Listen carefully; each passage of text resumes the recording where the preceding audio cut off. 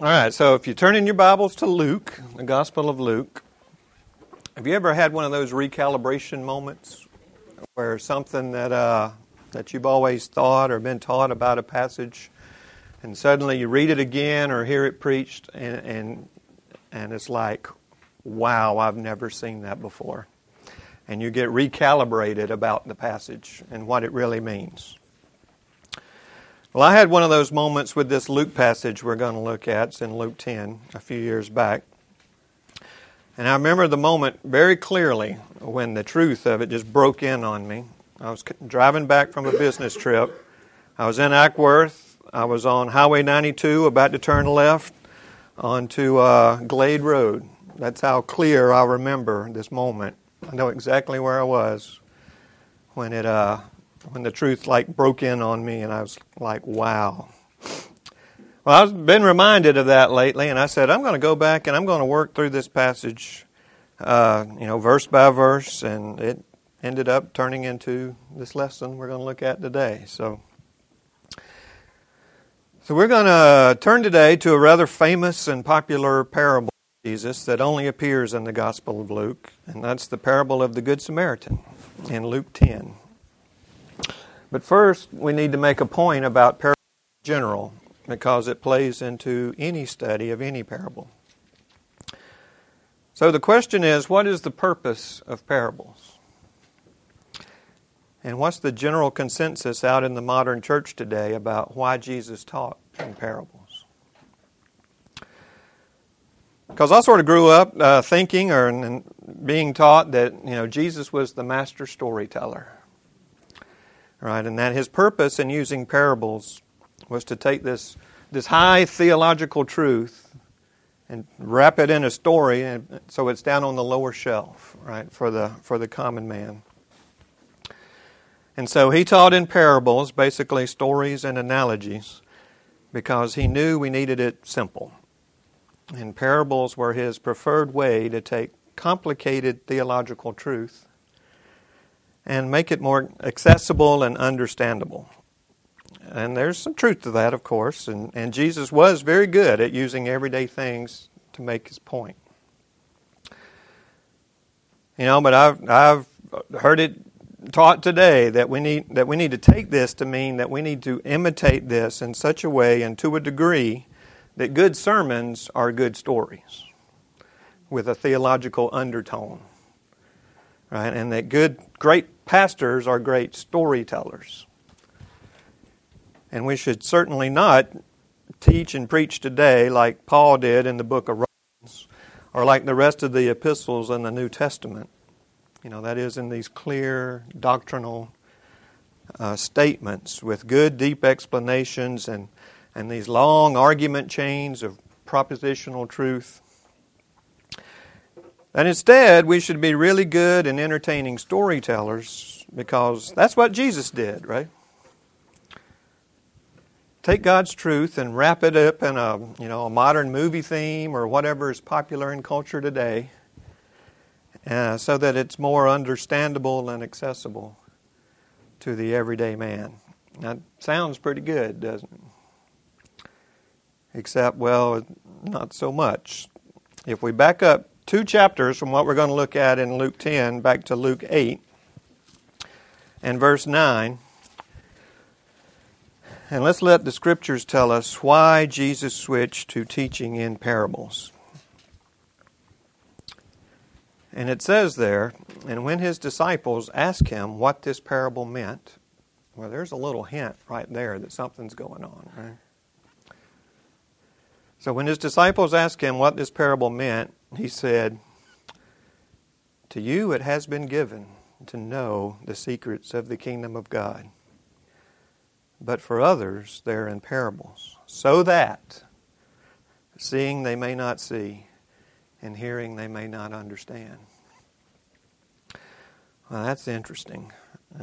There's nothing about making it more understandable or more accessible to the general crowds of people.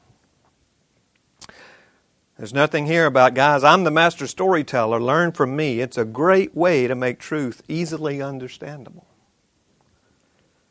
In fact, the text says it's quite the opposite. Jesus says he's doing it to hide the truth from them. I mean, it says, for the others, it is so that seeing they won't see and hearing they won't understand.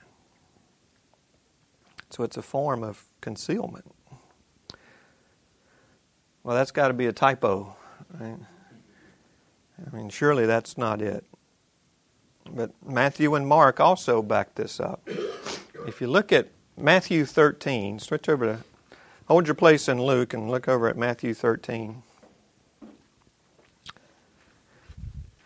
This is a chapter that's all about this. It's just parable after parable with some explanations in between. Verse 2 says there were great crowds, so he got into a boat. And then verse 3 says he told them many things in parables.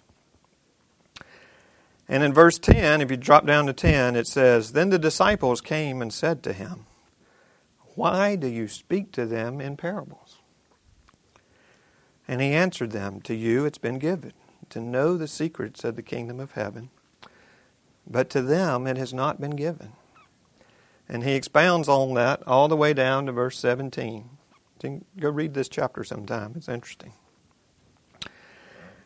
Now skip down to verses 34 and 35, and it makes it clear there. All these things Jesus said to the crowds in parables.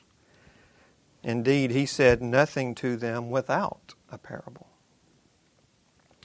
And this was to fulfill what was spoken by the prophet. I will open my mouth in parables, and I will utter what has been hidden since the foundation of the world. So taken together then, far from being about making the truth easier to grasp, now this was actually a judgment. And the people and the religious leaders, at this point they're not convinced by his clear teaching. They were not convinced by his many authenticating signs and miracles. And their hearts are hardened to the point that in the previous chapter, in Matthew 12, if you look, they attribute his works to Satan. Right? He does what he does by the power of Satan. And so he switches to parables. And he now speaks nothing but parables to them to hide further truth from those who will not hear. It gives a little new meaning to where Jesus says throughout the Gospels, right? For those who have ears to hear, let them hear. Well, these will not hear. And if we're going to be held accountable for the truth that we have heard and understood, then this was actually merciful in a way. It was actually a mercy that he hides further truth from those that are so enslaved that they attribute his works to Satan's power. And then notice one last thing about the parable. Still in Matthew 13, look at verse 18 and verse 36. After the crowds leave, Jesus sits down and explains the parables to his disciples in clear statements. So if the purpose of telling the story in a parable was to make it easier and more accessible, then Jesus failed miserably. But Jesus drops the parable and just tells them the simple meaning, and they get it. In fact, Mark says the same thing in his gospel, culminating in Mark 4:33, where he says, with many such parables he spoke the word to them, as they were able to hear it. He did not speak to them without a parable, but privately to his own disciples he explained everything. That's a big statement there. He's teaching the crowds in parables, but privately he has to get his disciples aside and say, this is what that meant, and explain it to them. So I'll make a statement and then give an example. I can't share the gospel with you by putting it in an analogy or a story. And here's an example. I can't get saved by reading The Lion, the Witch, and the Wardrobe. Right? Now, as a saved person, I may recognize that Aslan is a picture of Jesus, and I may like the story because of that, because of the truth that I already know that it reminds me of. And so I may like that story because it reminds me of the clear truth statements that I already know from Scripture. But you will never be saved by believing Aslan was a good and self-sacrificial lion who died in the place of a selfish boy. The Scriptures are the only thing that are God-breathed and are the power of God unto salvation. Not my imagination or some fictional story that somehow incorporates elements of it. So it's about clear and doctrinal, propositional, historical truth statements. Right? Who Jesus Christ was, what Jesus Christ did, what that means for us. I can't hide in an analogy or a story. Okay, so with that point established, let's look at the parable of the Good Samaritan in Luke 10. So it appears only in Luke's Gospel. Now, probably most of the time when you've heard this parable or been taught it as a kid, you began at 30. A man was going down from Jerusalem to Jericho. But let's back up to verse 25 and get the context because it's vital.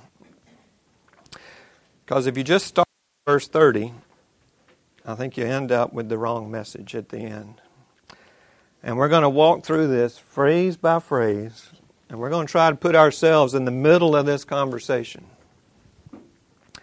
And we're going to slow down, and we're really going to watch this conversation progress and follow along and see what's happening here.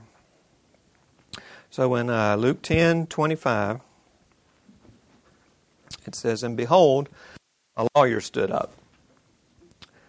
So this is not a lawyer like today, like in a court of law.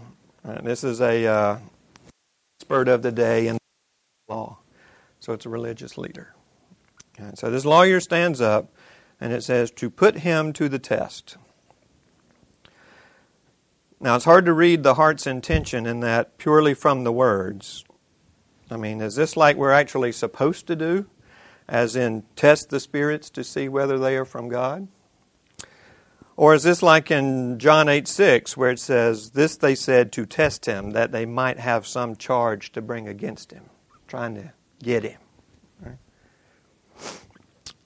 You can't tell just from the words there, but I think the context is going to lead us to the latter understanding, because this lawyer goes on to show us he doesn't understand the gospel. And it later is going to tell us a little more about his heart. So it seems that this is more I'm trying to catch him in something here. So this lawyer stood up to put him to the test, saying, "What shall I do to inherit eternal life?" Now, what does that question presuppose? Right, that eternal life is a matter of my doing in some way, right?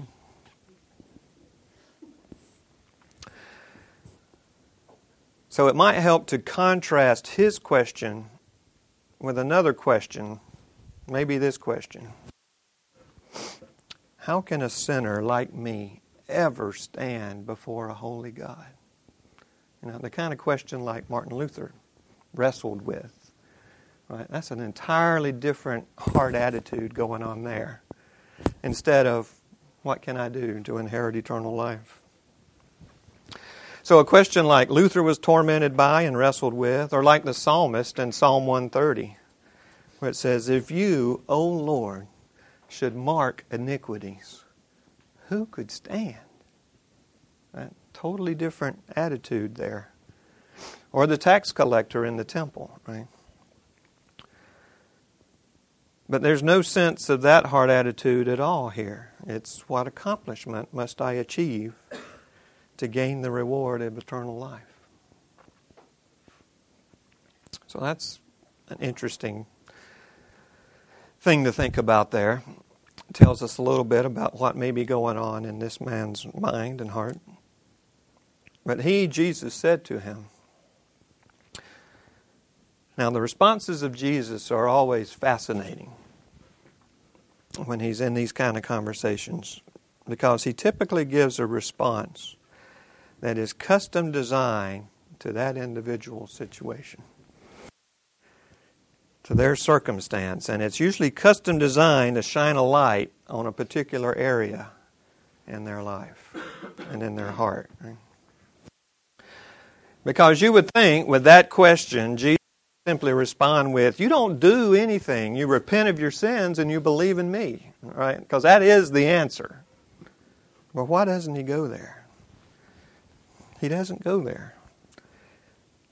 Instead, he says, what's written in the law? And how do you read it?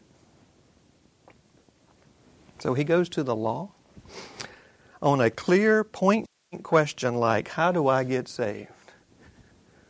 Jesus, I mean, you're blowing it. Right? What an opportunity. Come on. But Jesus is in no hurry to add a false convert here. He's going to take him to the law for a reason. So he lets this man answer with his understanding of the law.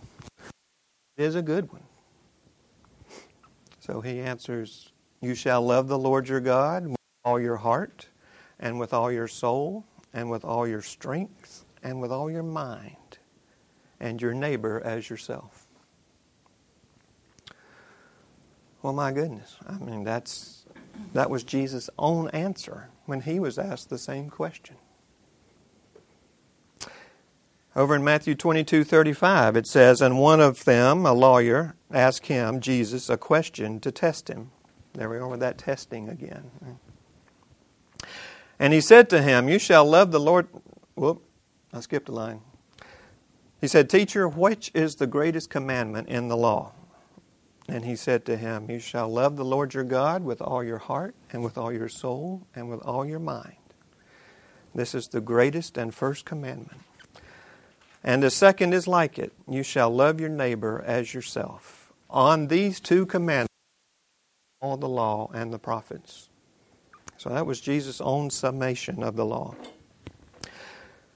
So when he was faced with the same basic question, he gave the same answer as this lawyer in Luke. I mean, you just can't get any better than that. Jesus asked him to sum up what was written in the law, and he answered perfectly. So next, in Luke 10 there, Jesus freely admits that's just the right answer. He said to him, you have answered correctly. And then he says something very, very odd. Do this and you will live. This is pretty vital here. You ask about obtaining eternal life. You want heaven? Love God, love your neighbor, done. I mean, we hear that today. It's the gospel of just love. But what in the world is Jesus teaching here? Love God, love your neighbor, and that's it? That's salvation? What is he doing here? Well, don't answer that yet. Hold on to that question because we're going to come back to it at the end. Now, this next part here is vital as well. There's two things here that it tells us that we need to understand the heart of Jesus' message here and why he's doing this.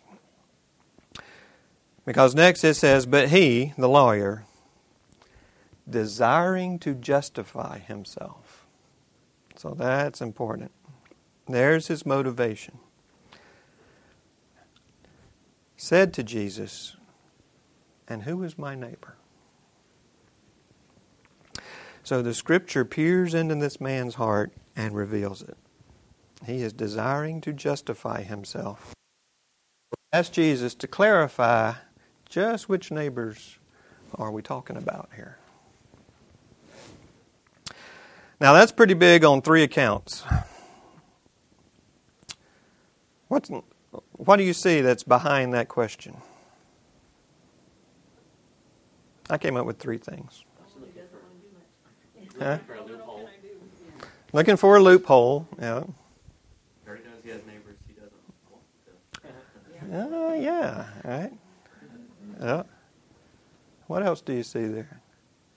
You know, there are some people. Now, I love most people, but there are some, you know.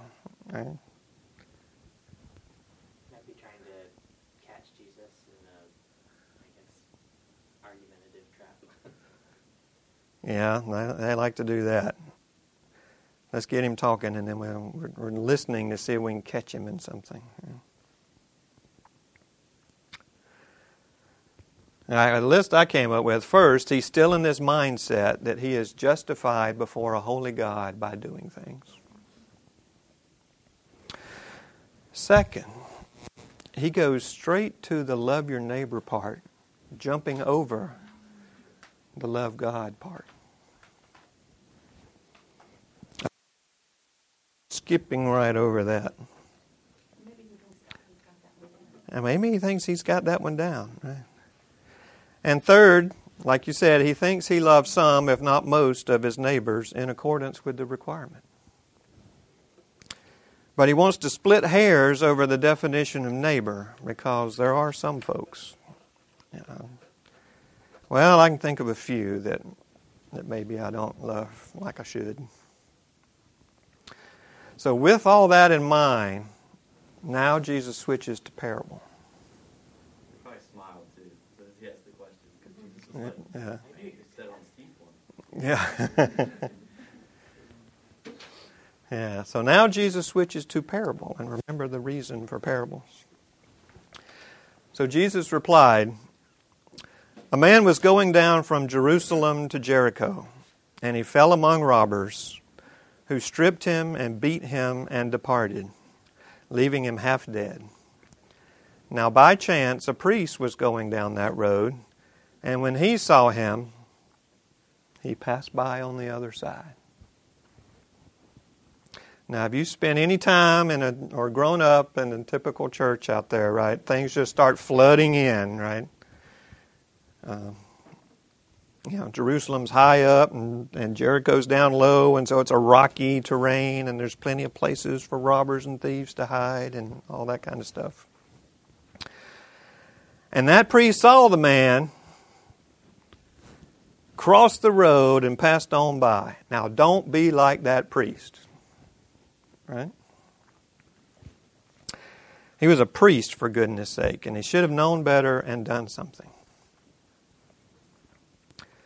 And so he goes on. So likewise a Levite, when he came to the place and saw, passed by on the other side. So here's someone else who should have known better. This was a Levite, a worker in the temple. I mean, come on, people whose jobs are in the church should know better. Don't be like the Levite. But wait, there's more.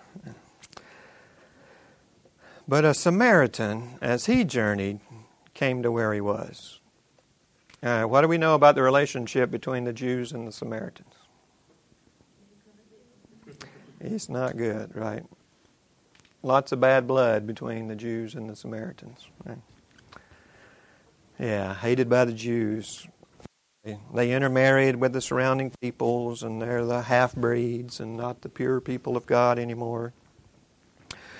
And the Jews would go out of their way not to travel through the Samaritan territory, and so this animosity went both ways here.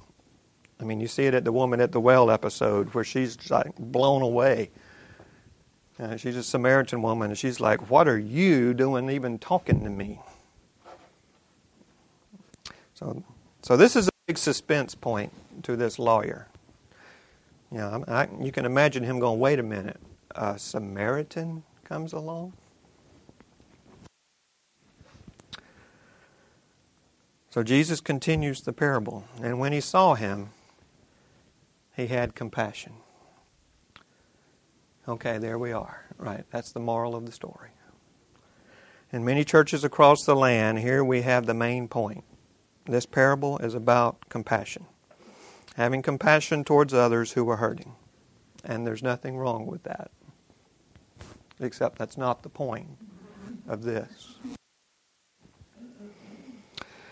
Right? I mean, if you've grown up in the church, you can hear it. Don't be like the priest or the Levite. Be like the Samaritan. Okay, have a blessed day. You're dismissed. Except that's not it. And I'm going to guess that that's the same exact point the lawyer left with. But it's not the point. Let's hang on a bit and pay close attention to this next part. So Jesus continues. He went to him, the Samaritan, went to the beat-up guy, half-dead guy. He went to him and bound up his wounds, pouring on oil and wine. Then he seized his own animal and brought him to an inn and took care of him. Okay, Samaritan, who was supposed to hate this guy, instead stops what he's doing, puts his schedule, no matter how important, on hold, and tends to this guy. He spends his own resources of oil and wine to take care of him. And he puts him on his animal and takes him to an inn and cares for him. That's a pretty compassionate guy there. And the next day, how about that? The next day, he took out 2 denarii and gave them to the innkeeper. Okay, so he's paid for this night at the inn, and don't forget, he just spent an unforeseen, not in my plan today, night at the inn with this guy. And so the next day, he goes to the innkeeper and gives him 2 denarii, which is 2 days' wages. Now I went and looked, and according to the Social Security Administration, the average wage in 2016 in the USA is $48,664.73. So I divided that out, and that means $179 is the average daily wage, at least in 2016, if you made $48,000. So if you were the average worker, 2 denarii would be $358. Now, Jesus doesn't leave it there. He keeps going, right? Saying, take care of him. Now, he's talking to the innkeeper, right? The next day. He says, take care of him. Whatever more you spend, I will repay you when I get back, or when I come back. Think about that for a minute. Take care of him, and whatever more you spend,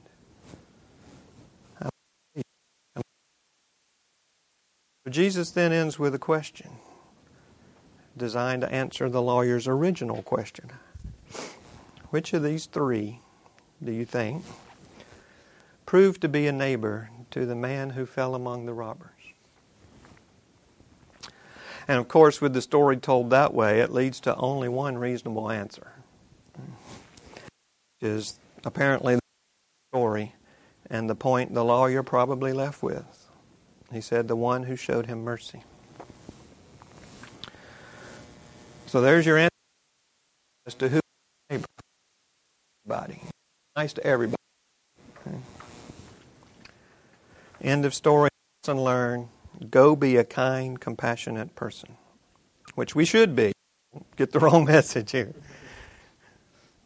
Except Jesus doesn't leave it there. He says something extremely odd. And Jesus said to him, you go and do likewise. Period. We are left going, really? Now wait just a minute. He asked you how to have eternal life, and you said, love God and love your neighbor. Those are works. And he asked for clarification on the term neighbor, and you tell him a nice little story with a moral that everyone is your neighbor. So go be nice and compassionate to everyone, and you'll be saved. I mean, is that the message? Is that what he's saying? I'm pretty sure the lawyer left with that message. Right? And most people today can leave with that message when reading this story. And because this was a parable, I think he probably left thinking, well, I guess I need to go love on a Samaritan. I better add that to my checklist. I'm going to love on the next Samaritan I see. Next person with a cardboard sign in their hand on the side of the road better watch out, because now I know what to do, and I've been taught what to do. And in this case, that is a tragic conclusion. But it's also the conclusion most would come to. Now, why is that a tragic conclusion in this case? Because hearing, he still doesn't hear. And seeing, he still doesn't see. So let's go back to that question we had at the first odd answer Jesus gave about do this and you will live. The lawyer asked about, well, what do I do to inherit eternal life? And Jesus went straight to the law and asked him to sum it up. And he did so correctly. And in verse 28, Jesus said, you've answered correctly. Do this and you will live. Now we today, putting ourselves in the middle of this conversation, ought to go, whoa, wait a minute. What do you mean, do that and you'll have eternal life? And then we think about what he's really saying. And it starts to sink in. All right, the point, the punchline starts to get us. What's he saying? Well, remember the lawyer jumped right over the first part and just asked a hair-splitting, clarifying question about, well, who's my neighbor? Tell me your definition of neighbor, Jesus, right? Did he skip over that Jesus is saying, do this and you'll live?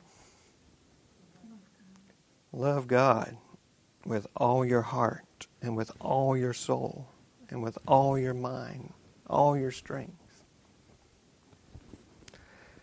And this poor blind lawyer apparently was okay with that and was more worried about the definition of neighbor and how to justify himself, because he knew, well, there are some people that I just can't.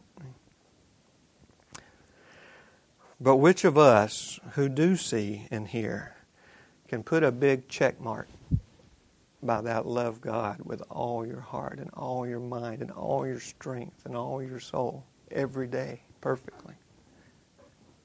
None of us. Right? I've been a believer for 30 years and I haven't spent a single day where I say I can meet that requirement. Check. Right? Forget the neighbors. I don't love God perfectly. Right? I can't get over the first hump. You see, this lawyer isn't there with a broken and contrite heart, knowing that he is so desperately in need of God's totally undeserved grace. So he gets a parable. One designed to shed just enough light that if he was really hearing and he could really see, the Spirit was really working on him, it would break him. It would bring him to his knees. He'd crumble before God in confession and repentance and pleading for grace and mercy through Jesus. But instead, he thinks he's got it, and he just needs to add being nice to Samaritans to the mix and check that box. That's why it's tragic in this situation.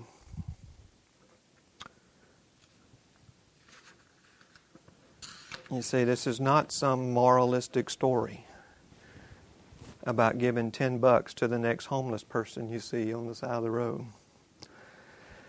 Don't be like the first two guys and just look the other way and pass on by. You stop and give the guy $10 and leave feeling really good about your righteousness. Christians are kind, so be nice. And we are to be kind and nice, and we can go to many, many scriptures about that. But it's not the point here. We should be compassionate. It just has zero to do with our justification. Unsaved pagans do the exact same thing all the time, just like this lawyer, to justify themselves and feel good. That's not the point here. See, here's the point. I imagine Jesus thinking, well, when he gave his answer and asked the question, you can imagine Jesus thinking, well, I see you skipped right over that part about loving God perfectly. And you think you've done that. So, okay, I'll play along. And let's deal with your loving your neighbor as yourself.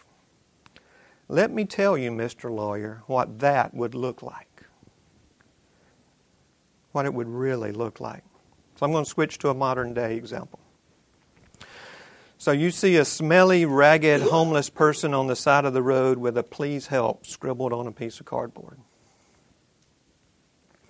Now, you don't just stop and give them a few bucks out of your spare change while you're waiting for the light to change. Right? Or even, if you're really radical and sold out, take them to get a hamburger at a local burger joint. No, you stop what you're doing and you put the next few days on hold. You get them in your car, take them to the doctor, get all the ailments fixed, pay the bill on the way out, you take them to the local hotel, you buy them a room, you feed them, you let them get a shower, and you stay the night as well.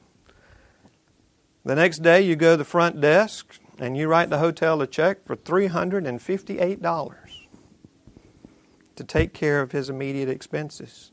And then you tell the person at the front desk whatever he needs. And without limit. Whatever this guy needs and whatever he spends, with no limit, put it on my tab, and I'll pay every cent when I return. Wow. Well, that's just ludicrous, isn't it? But here's the point. You would do that and more for yourself. You would spend every dime you have to meet your own needs. You would spare yourself absolutely nothing you even thought you needed.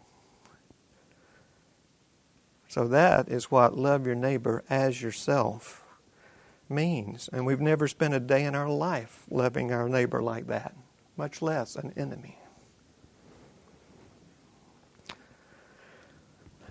So this parable is not some nice little moralistic story about being kind to strangers. It's a crushing example to show us the standard is far above. Right? The standard is out of our reach. This parable was designed to crush this lawyer's sense that he was meeting the standard. That he can put a big check mark by the law. Even of lateral human relationships, much less loving God perfectly. But hearing, he couldn't hear. And probably left thinking he needed to give a few bucks to the next Samaritan he saw in order to remain right with God. Right? This is about justification. But the real point is this, right? I must have Christ. My righteousness is filthy rags. Right? I don't and can't meet the standard.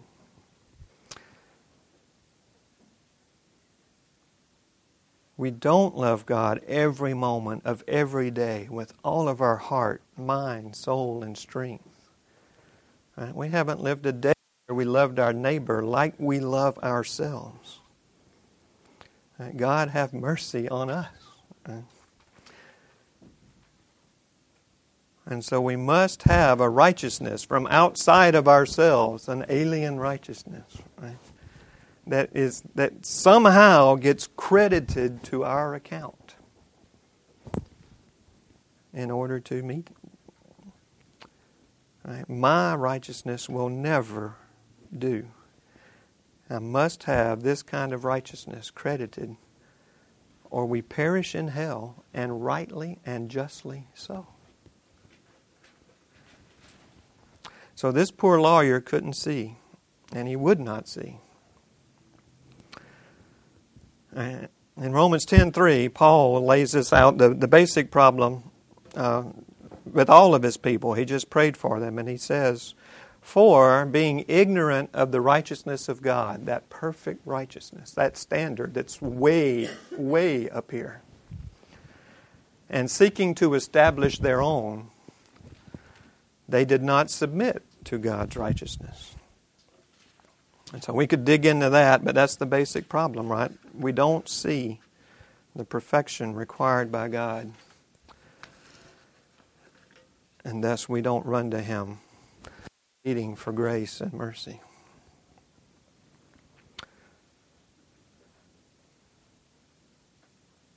So if you're ignorant of that, as they were, as Paul pleaded for his people, then Jesus is not vital or precious or even really necessary. Right? If I just need to do a few things to check the box, you don't need a Savior, and you don't need a perfect righteousness, because in your mind, your actions get you close enough to pass muster.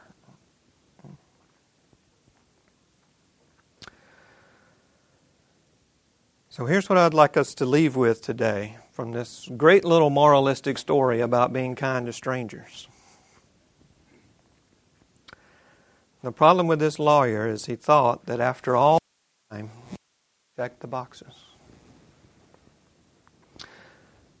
But I'd like you to leave here today, you've been a believer for decades, with the sense that your need for Jesus Christ is as desperate today than it has ever been. Because you know more. Right? You know more of Him. You know more of you. And I think that's the real message of this parable.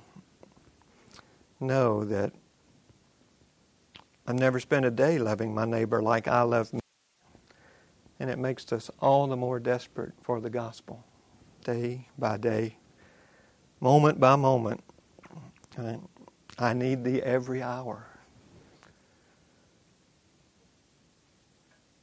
And so we should recognize today, even more so than the day we were initially saved, our need for Jesus Christ, His forgiveness of sins, and His imputed righteousness. Right? Counted as ours. Don't deserve it. So yes, we are definitely being progressively sanctified if true believers, but please, please don't lessen your need for Jesus Christ every day, His forgiveness and His righteousness. He was the only one who ever fulfilled the law. He was the only one who ever could check the box. And you and I aren't even close. Right? The law condemns us, just like it condemned this lawyer, but he couldn't see it. Hearing. So we must have Jesus. That's the message of the Good Samaritan. So these doctrines, these big words we like to throw out, like penal substitutionary atonement and imputed righteousness, those aren't just some intellectual seminary exercise. Those are our life. Right? Those are our hope.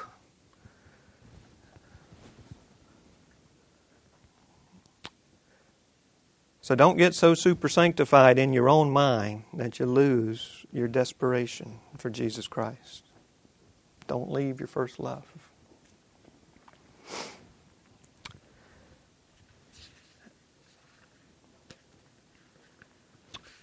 And so don't walk away. I mean, just to sum it up. Well, let me read one of these. You know how I can tell sometimes whether I'm getting there or not. I listen to my own prayers, and And see if they sound anything like some of these old Puritan prayers from the Valley of Vision. From men who probably put me to shame in sanctification. But the way they prayed. Oh Lord, my every sense, member, faculty, affection is a snare to me. I can scarce open my eyes, but I envy those above me, or despise those below me.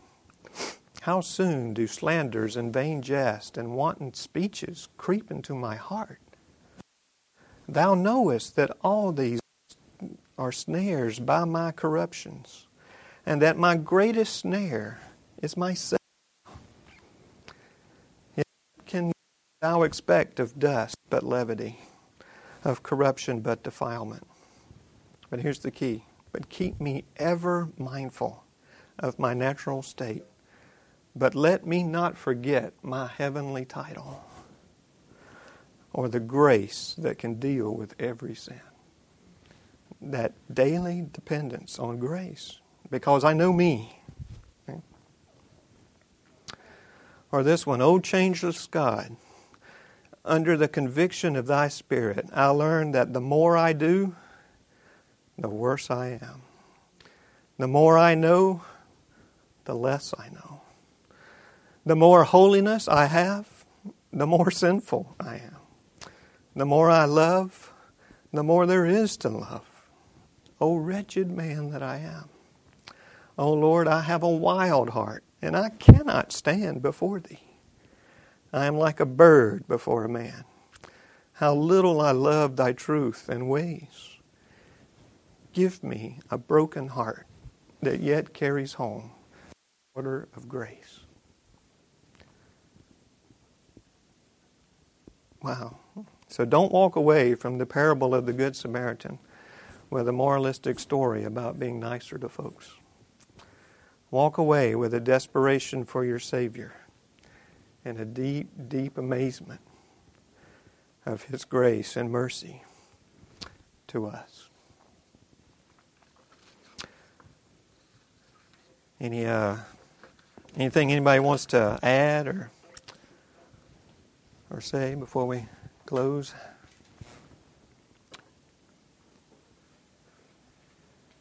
Like I said, I remember when all this hit me, Highway 92, turning the road, and it just boom.